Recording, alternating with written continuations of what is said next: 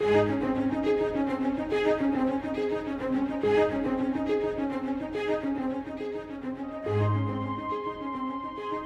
was one man who Jesus himself said was the greatest man born of woman.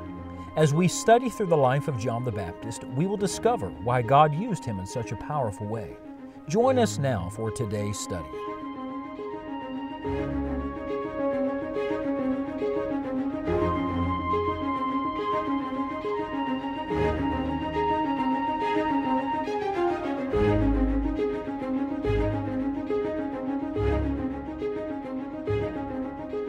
Today, we're going to witness a spiritual chain reaction. We're going to see how one man's witness for Christ multiplied by God's power to become the early New Testament church. You know, God can use one individual to set so much in motion for the Lord. Wouldn't you like to be that individual? And you may not always see it, but you're going to meet it someday at the nail-pierced feet of Jesus. We have a lot to look forward to, my friend. We're studying in John chapter 1 about the first witness, which was John the Baptist. But I want to show you today the rest of the chapter. If you have your Bible open to John 1, you could mark these names in your Bible, but just listen very carefully, if you will. We read yesterday John chapter 1 and verse number 35, where John stood and two of his disciples, and looking upon Jesus as he walked, he saith, Behold the Lamb of God. All right, so right now we have one witness, that's John. Verse 37 says, And the two disciples heard him speak, and they followed Jesus. So now one becomes two. Do you see already how God is setting something in motion? In verse 38, Jesus turned and saw them following, and saith unto them, What seek ye? And they said unto him, Rabbi, which is to say, being interpreted, Master, where dwellest thou? He saith unto them, Come and see. And they came and saw where he dwelt, and abode with him that day, for it was about the 10th hour.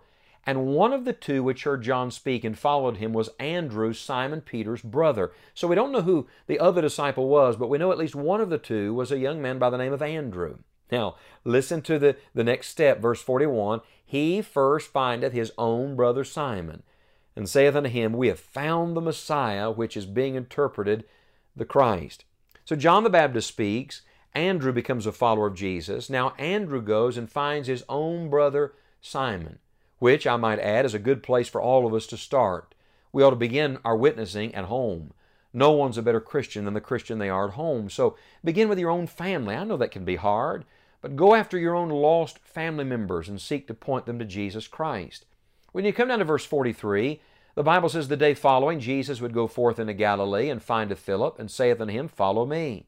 Now Philip was of Bethsaida, listen to this phrase, the city of Andrew and Peter. Why would the Holy Ghost tell us that? Why is that important? Well, I believe that Andrew and Peter were used by Christ to make the connection with Philip. So John the Baptist tells Andrew, Andrew tells Peter, now Andrew and Peter go after Philip, and now it is beginning to mushroom. Can you see the multiplication? And guess what? It doesn't stop. Verse 45, Philip findeth Nathanael, and saith unto him, We have found him, of whom Moses and the law and the prophets did write, Jesus of Nazareth, the son of Joseph. You see, it's the most natural thing in the world that those who receive relay. That those who get the gift of salvation want to share that with other people. And so Andrew begins with his own family. And then Andrew and Simon Peter are taken to familiar environment. Where is that? Their hometown. Sometimes people think they have to be a missionary to be a witness. They got to go halfway around the world. Friend, if you won't cross the street, then going across the world's not going to make you a witness. Begin where you are, on your job, in a school classroom, on your street where you live. Providentially, God has you where He wants you at this moment. Let Him use you right there. And then Philip goes after a friend. He goes after Nathanael. Can you think of any friend right now that needs Jesus? You should make a list, a soul-winning list, a prayer list, and a witness list, and say, by the grace of God, I want these people to come to the Lord, and I want to be used of God to bring them to the Lord. And then there's a temptation to think, well, maybe it stops there, but it doesn't. When you come to chapter 2, verse 1, Jesus goes to a place called Cana of Galilee to perform His first marriage miracle. Do you remember when He turned the water to wine? And so there in Cana of Galilee, He's going to do a great thing. Did it ever dawn on you where Nathanael was from? In John 21, we learn that Nathanael, we just read about, was Nathanael of Cana in Galilee. Jesus had said to him, "You're going to see greater things than these, Nathanael. And for starters, I'm going to take you to your hometown. I'm going to perform a miracle, and many are going to believe on me there." I believe Nathanael was used of God there in his own hometown, and he learned a lesson. God can use you right where you are, and on and on and on the story goes. And so you have the beginning of the Lord's original 12 disciples. This is the initiation of the first ones. Others are called, others continue to follow. Soon, not only are there the 12 original, and now there are several hundred who are following Him. By the time you come to Acts chapter 1, there are 120 gathered in an upper room. By the time you come to the day of Pentecost, 3,000 are saved. By the time you come to Acts 4, the Bible says several thousand come to faith in Christ. And by the time you come to Acts 6, 7, and 8, the Bible says it is multiplying, and it just simply uses the word a multitude. In other words, more than could be numbered. Now, God knows every one of them by name. But what is going on here? A spiritual chain reaction that was set in motion by one witness. And I want to ask you, what are you believing God to use you for?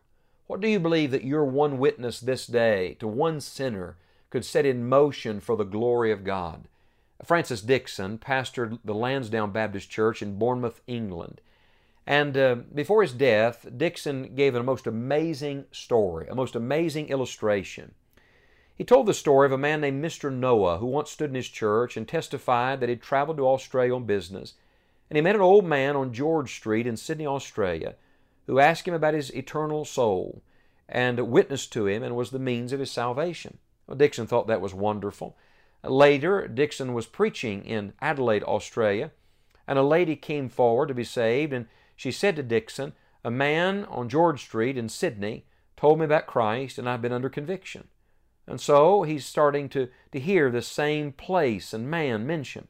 He goes to Perth to preach, and a deacon there took him to lunch and told him the story of his salvation and told him about a man on George Street in Sydney who witnessed to him. Dixon went on to speak at the Keswick Convention. He addressed 7,000 people, and he relayed those three accounts. When he was done, 6 people came forward to testify they'd all been witnessed to by the very same man. Dixon was later speaking in India, and he asked an Indian missionary how he got saved. This Indian missionary said, "Well, I was visiting in Australia, representing the Indian government, and I met an old man on George Street in Sydney, Australia, who told me about Jesus." Dixon traveled to the West Indies to preach. He shared the story, and there he met 4 people in the West Indies who had met and been witnessed to by the same man. Dixon came to the United States and met a naval chaplain who said that his ship docked in Sydney, Australia, and the same old man on George Street had told him about Jesus. By this point, Francis Dixon was consumed with finding out who this man was. He traveled to Sydney, Australia, and he asked a preacher friend there if he knew more about an old man on George Street that witnesses to everyone. And the preacher smiled and nodded and said, "Oh yes, that's Mr. Hall." He said, "I want to meet him." The preacher took him to his home. They found him. Francis Dixon relayed to the old man, Mr. Hall, the accounts that he had heard around the world of people who'd come to faith in Christ. When he finished his story, the old man broke down and began to weep. He cried like a baby, Dixon said. And here's what the man said. He said, "Many years ago, I was a wicked sailor boy. One night, I had an encounter with God on the high seas, and I was converted. I promised God that I would seek to witness to 10 people every day of my life. And for the last 10 years, every day I've walked the streets of Sydney telling people about Jesus. I've been doing it faithfully." But here's what he said. He said, "I had never heard if anyone I'd ever talked to had come to faith in Jesus Christ." My friend, can you imagine what we're going to meet at the judgment seat of Christ? You don't know how God is using you. You don't know what God could accomplish through your one witness. But you know this, God can use you if you'll let Him. God wants to use you. Would you pray today that the Lord would use you to set something in motion that will last not only in this world, but for all eternity?